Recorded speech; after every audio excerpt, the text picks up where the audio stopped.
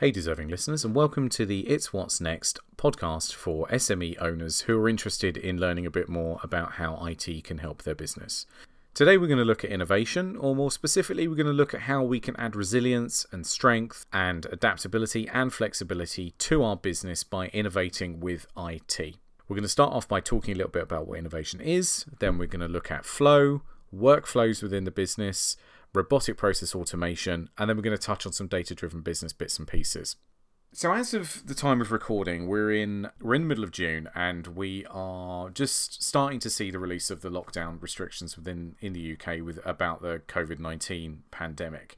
Over those months, we've seen small businesses do a lot of work around trying to work out how their business is going to survive or deal with the fact that quite a lot of businesses can't trade at the moment because of just restrictions. And we're also looking at ideas about what might happen with the economy going forward. So this means that a lot of businesses are looking at kind of these existential crises. We're sort of thinking, actually, how are we going to survive at this point? And it doesn't necessarily have to be that there's some threatening aspect to our business for us to think about ways that we can make it more resilient and more adaptable. These are kind of evergreen concepts that apply even in the good times and in the bad times. But it is much more important to lean in and really get some of these things sorted out when everything is a bit difficult. So a word that we've been hearing a lot about is this idea of pivot. If you talk to a lot of business owners, they're sort of talking about pivoting their business, and you're probably thinking about, in your business, what we're doing about pivoting. And pivoting isn't really pivoting if everyone is doing it. Pivoting is really this idea that we're looking at some opportunity or threat within our business, and we want to be able to move in order to take advantage of that opportunity or in terms of avoiding the threat. When we're all pivoting, because we're all doing the same thing, it's more like we're flocking. It's like we're a flock of birds and we're all suddenly changing direction en masse away from a threat or towards an opportunity. And of course, at the minute, there's quite a lot of threats. A good example of this is online networking. You see a lot of networking groups who are sitting there going, actually, we've pivoted to going online. Well, okay, but all of them have gone online, so that can't be a pivot. It's nice that we have the opportunity to do that, and it's nice that within that community, the people who own those groups or manage those groups are able to take advantage of technology in order to go in a different direction, and it's nice for the people who like to consume those services. Like, I'm a big fan of networking. Online networking is obviously not exactly the same thing. So innovation doesn't have to be that we're doing something amazing like designing a new jet engine that we need millions and millions of pounds of investment in. It can literally be what small thing or things can we do in our business to give ourselves a capability that didn't previously exist. The reason why this lines up quite nicely for IT is that IT is a toolbox for innovation. So IT is kind of a set of principles, a set of practices, a set of technologies that can come together and let us do things in a way that we weren't able to do them before. So we don't have to do very much. We just have to think creatively and use some of the tools that we've got. And we might need to make some investment in some other tools. We might need to make some changes to process procedures or make some investment in those things. But we can start to innovate. We can develop a capability within our business that somebody else doesn't have. By doing that, we're making ourselves more resilient, right? We're building resilience, we're building strength because we're becoming more adaptable, we're becoming more flexible. And the idea of that resilience is that this is what will give us the chance when, if we do have this kind of existential threat or these kind of big problems in the economy or the markets or whatever, we can kind of go, actually, we're a bit more resilient and we can do this, we can handle this sort of thing because of the way that we have set our businesses up. And from my perspective of someone who's interested in IT and interested in how IT can help businesses, my position is that we can look at what we can do with IT to do that innovative bit. We're going to kick off by talking about flow. And so flow is the positive mental state of being absorbed in a task and able to be creative and be productive and do things in an almost kind of superhuman state of mind. This is the sort of type where we sit down and do some work and we lose track of time and we get completely absorbed and we end up creating something unbelievably special. And it's this point that we want to get to. We want to achieve flow for ourselves because we run our businesses and we want to make sure that we're able to kind of A, really enjoy that, but B, also come up with some really special things. But if we've got people working for us, we want them to achieve flow as well because on the one hand, we get more out of people if they're in flow. But on the other hand, when we're helping them to be creative, we're helping them to do their best work. Those people who are working for us, if we're saying, actually, this is an ideal work environment, which is good, this is good for them and ultimately good for the business. There's been lots of research about flow, and I don't want to get too much into the kind of the researchy side because it's not really my bag. There's lots of people online that talk about research to do with flow, but in principle, intuitively we know what this is, but to put a bit of meat on the bones, it's the point where we want to get to we've got the right level of stretch. So we've got a job to do or a task to do that's not that easy, but it's not too hard anyway. It's not going to overwhelm us and it's not going to bore us. It needs to be in that sweet spot of, actually, this is well within my wheelhouse. This is something I can do a good job of. I just need to make sure I've got everything set up so that I can. The other thing that's important for flow is that the feedback loop is short. We want to get the feedback of these tasks straight away coming back to us. And when we get to that, we've got a good chance in flow. So in the software engineering industry, which is what my background is, it's well understood. And as a software engineer, the times of my life when I was doing a lot of software engineers just get obsessed with getting their head down and blocking everything out. When you're building computer software, the way that it works is because it's kind of a conceptual thing, you're kind of building something out of something abstract that doesn't exist. You kind of have to build the model of what you're trying to build in your head. And it's a bit like a deck of cards or a stack of building blocks or whatever. It doesn't kind of fit together beautifully because you're trying to work out how to fit it together, right? But if you go to a software engineer and you kind of interrupt them with anything, the thing they've got in their head falls apart, and it takes 20 minutes to get back to a point where you've kind of recovered where that is. Now, pretty much no one who listens to this podcast is going to be a software engineer, but this applies to anyone who's doing any form of creative knowledge-based work. A flow state involves creating in your mind a kind of a picture of what it is you're trying to do and getting into a position where you kind of have this unconscious competence where you're moving things apart in your head and you're kind of putting stuff down on paper and you're getting the information in the right place and you're thinking really clearly. And every time you get interrupted, it takes 20 minutes to get it back. Now, you can get interrupted in a number of ways. The phone can ring, you can get a new email coming in, the fire alarm can go off, a co-worker wants to tell you about their weekend, any of those sorts of things. But in the context of IT and IT innovation, IT is well known for something that interrupts flow. Now, there are some people who are very uncomfortable with using computers anyway, but I would guess that those are not an audience of people who are using a computer in order to achieve flow. This could be, for someone who is a knowledge worker using a computer, this could be writing a particularly good report, putting together a proposal, doing some mind mapping, those sorts of things. But if we're trying to use a PC or a Mac or a computer that's slow, it's buggy, or the software that we use crashes, or the internet is slow, or that the screen isn't the right brightness, or that the keyboard's got a broken key or something like that, it will stop us achieving flow. So that PC, if it's not set up exactly how it's supposed to be, it will stop us from achieving that flow state. So it's well worth leaning in and fixing those issues. Another way to put this is that the PC or the computer you're using is a tool, and the more you invest in that tool and the more thought and care you take into the selection and the use and the care of that tool, the better it will be, right? This is the same if you're a painter or if you're a carpenter or if you're a mechanic or did anything. The tools that you do, although there's a cliche of a bad workman blames their tools, like a lot of cliches, there's stuff to it, but the tool needs to be good for the job. The one thing to do is to basically set up a culture within your business where you're kind of mindful of these flow states and try and get a culture coming out of the business of when there is something not working with the computer systems that your staff are using, they're able to take that back to you and say, actually, you know what, this VPN connection is too slow, or I can't transfer this stuff around, or ThinkEat's rebooting every hour or whatever, because that lets you get an opportunity to fix these small problems or where flow is hard to get hold of. And we're going to come on to that in the next section where we kind of link this back to innovation.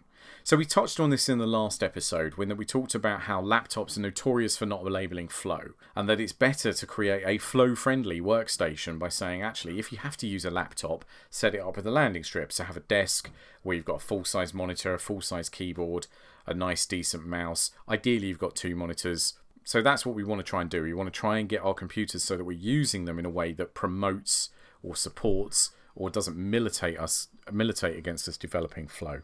So now that we've been through and thought about what flow is, we can talk about workflows. And in this section, we're going to go into workflows and also into something called robotic process automation, or RPA. What we're really talking about in the last section with regards to flow is this idea of reliability, not in terms of being reliable in terms of faults or failures, such as is the car's going to start when I turn the key in the morning, but whether or not we can rely on how we've got everything set up to get us into a flow state, and whether that flow state is something within the business that everyone is kind of pushing towards.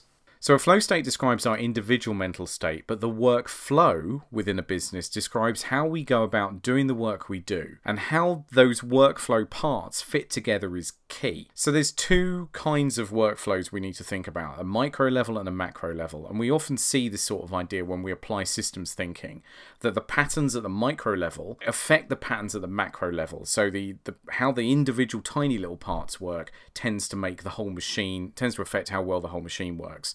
So micro workflows is what we can look at how an individual is doing the work that they do. So this is kind of like how the work gets done. Whereas macro workflows are what the organization does, what kind of work gets done. So if you're a pest control business, your macro workflows might be you've got to get a van out to a customer site, you've got to do whatever it is you do in terms of collecting the old traps, putting new traps down, doing an assessment, etc. The micro level of the workflow is actually how the individual is doing that. Is doing the individual parts of their work that goes together. So when we're looking at innovation, there isn't much innovation to be had in flow. It's kind of best practice stuff. Yeah, there's things that we can look at and kind of go, okay, well, if we do this, it promotes flow, and if we do that, it militates against flow. But the workflow itself is where we can start to see innovation. And by innovation, the definition that we're using here is that we're trying to do something that our competitors either can't do or they can't do in the way that we can, such that the end result is we get some benefit from that capability. So again, we're not looking to innovate and say this is an entirely new thing that nobody can do.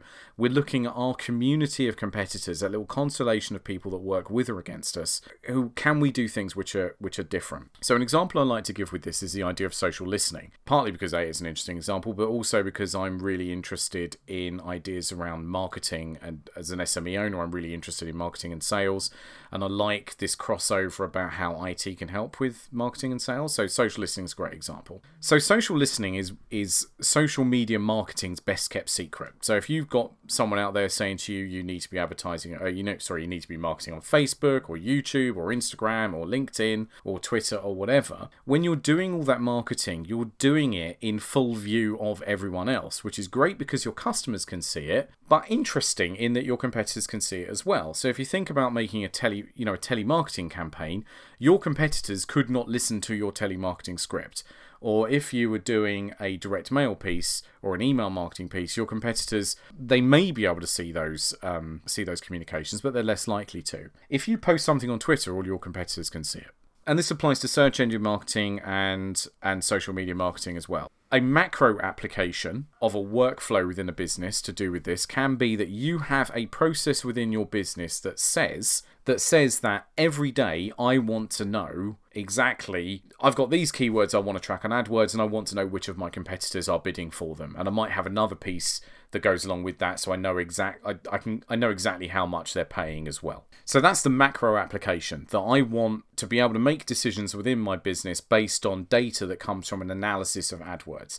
The micro workflow that goes on is that someone has to go onto Google and actually search those keywords each day and then make a note of who keeps up with it and then maintain a little database or Excel or whatever. So the macro application is we got to do this constant ongoing competitive analysis bit, and the micro application is what we do. This is a good example of a kind of grunt work task that has to happen within a business. And these grunt work tasks happen wherever. And there's two problems with grunt work tasks. One is that they're incredibly boring for the person that's doing it. And two, that there's an opportunity cost. In that if you ask someone to spend 2 hours every morning sitting there going through Google AdWords and making a list for you, they're not actually doing anything creative. So they're not bringing their full capabilities to bear on the business, right? The grunt work is not the sort of thing we want a human being to do. And that's where we get into the idea of robotic process automation, or RPA. RPA is a really strange term. It's almost like a term that you would expect to see invented in the 80s, but it is a new thing and it's quite hip and trendy in enterprise space or in large corporate IT systems. So RPA is just a software robot, and it is a fancy name for effectively a macro or a piece of software that knows how to do something. So it replaces a task that a human being would do. We often think about these ideas that artificial intelligence or software is going to take people's jobs, and RPA doesn't necessarily need to be an artificial intelligence thing. It can be relatively simple, like building a piece of software that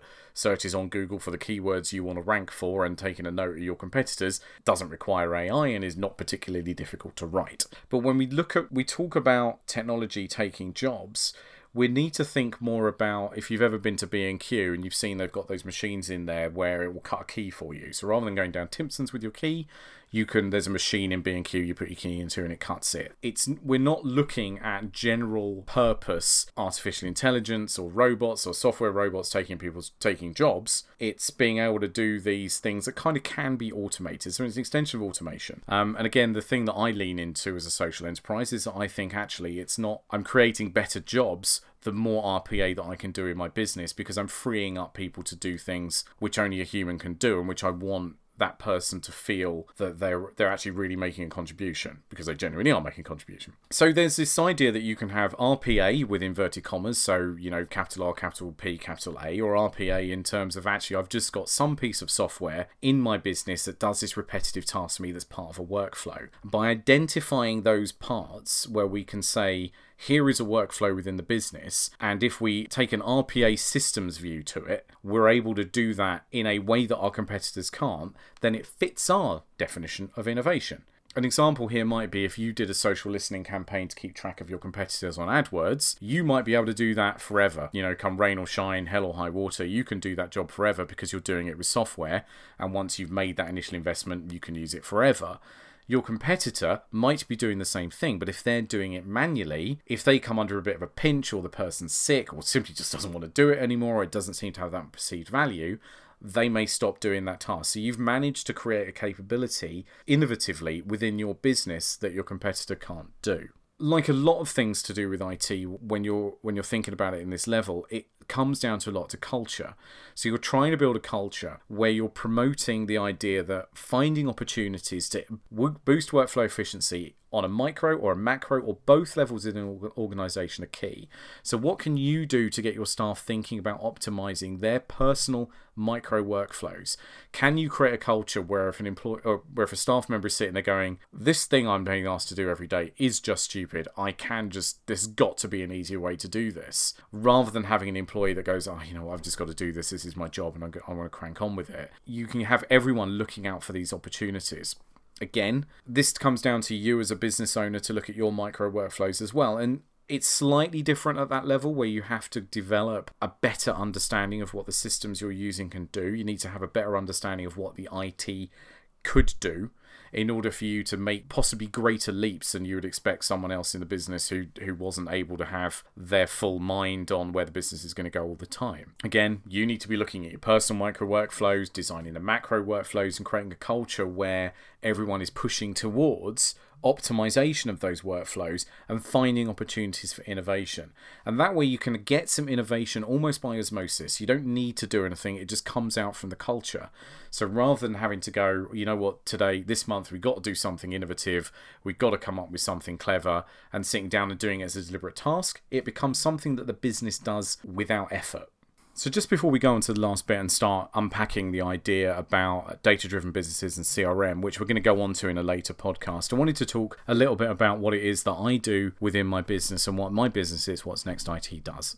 We're a managed IT support business, so we help small to medium enterprises with their IT, things like backup, antivirus, Microsoft 365, etc. We do break-fix support, so if something breaks, we can come in and fix it. And we also do a lot of support and education with our customers to make sure that they're getting IT that operates at a really good level. And so they can do things like the innovation that we're talking about in this podcast or stuff we've spoken about in past podcasts. We happen to be a social enterprise, so we do the IT for SMEs, but we employ people who are disadvantaged in the job market, such as care leavers, ex-services personnel, and so on. And as such, we're unique. We're the only business in the country that does this. And we work within the Milton Keynes and surrounding areas, so Bedfordshire, Buckinghamshire, Northamptonshire, Milton Keynes, Northampton, etc. So if you'd like to learn more about what it is that we do, you can visit our website at www.iwn-it.com. So in this last section, I'm going to look at the idea of being data-driven and how our CRM or customer relationship management system impacts that.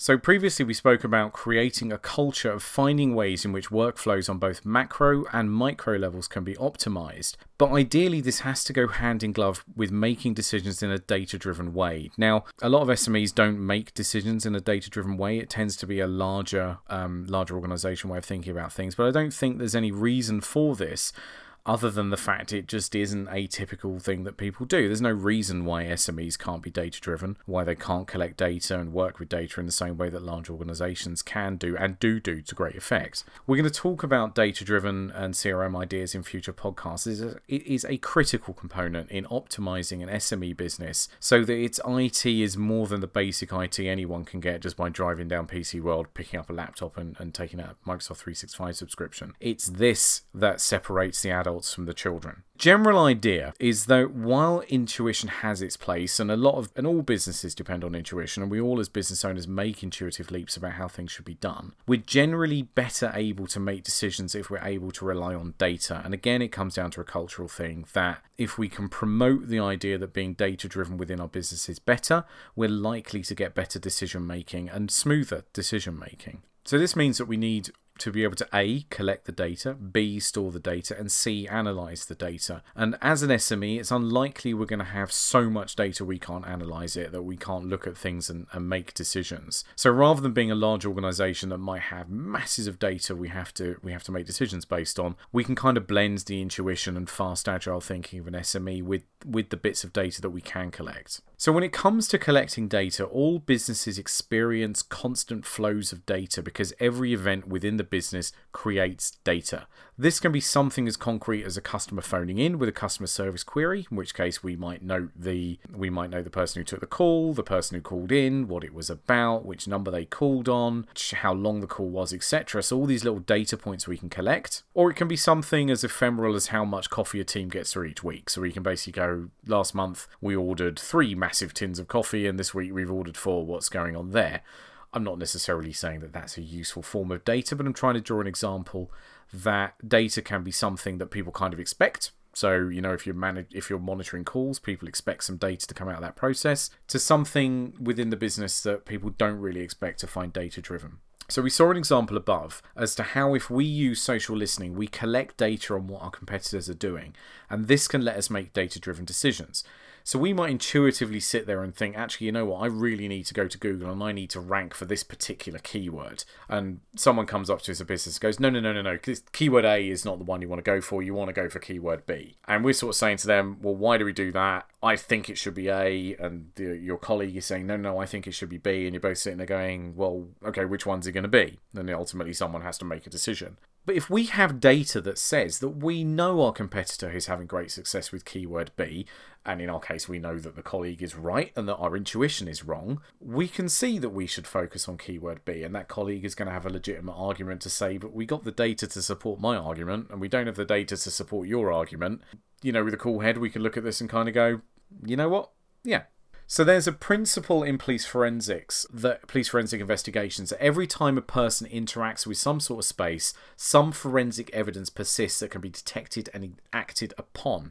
And that is exactly the same as what's happening here. There's a good chance that you have way more data available to you than you think. And to come back to my last point about my own personal fondness for looking at marketing and sales in small businesses, this is a very data-driven discipline. So there's lots of things that like how many emails you sent out, how many were opened, how many were forwarded, how many clicks you got on a website, how much it cost to get that paid click in from Twitter, etc., how many people came to the event. All of these things, there's loads of information you can collect. The question is where do you put that data? And although it depends what the data is, a really decent place to put it is in your CRM. And if you don't have a CRM, A, you need one, and B, we're going to talk about CRM more as we go on through this podcast, and there's stuff on the website that I called out before about how to select a CRM. It is an absolutely critical piece of software for your business to have a CRM available to everyone in the business where all of this data that you're collecting can be put, so everyone has an opportunity to throw in, to lean in and really get involved with this decision making.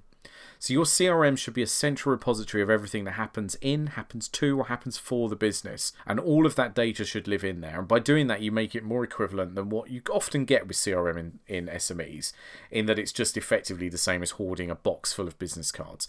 By putting that data in, by being able to make decisions, you can do some really special things with it and become a data-driven business. There are simple, easy ways in which we can innovate within our business, and by doing so, we're building in resilience and adaptability. So again, innovation doesn't have to be anything flash. It can literally be, we can do something our competitors cannot. We spoke about how flow is important, that by getting everything working well and flowing properly, it lets us focus on the workflows within the business at micro level and macro level to find those opportunities for innovation, to be able to do things our competitors can't, or do things that they do, or we can do things in a way that they can't. And the culture is key here, being able to have that culture that says everything's better set up beautifully, we're able to achieve flow, we're able to put our creative thinking on. Where can we find these workflows that we want to improve? Once we have that culture, and once we've got that innovation mindset, by being data driven and being able to collect that data, put it in a place where we can see it, and having, again, a cultural change to really think about data and move away from intuitive thinking and be data driven, or rather bring intuition into how we're making decisions based on data, we can find places that we can innovate and we can do some stuff that's really special. And I do hope the things that we've spoken about in this podcast have been useful, and thanks very much for listening, and take care.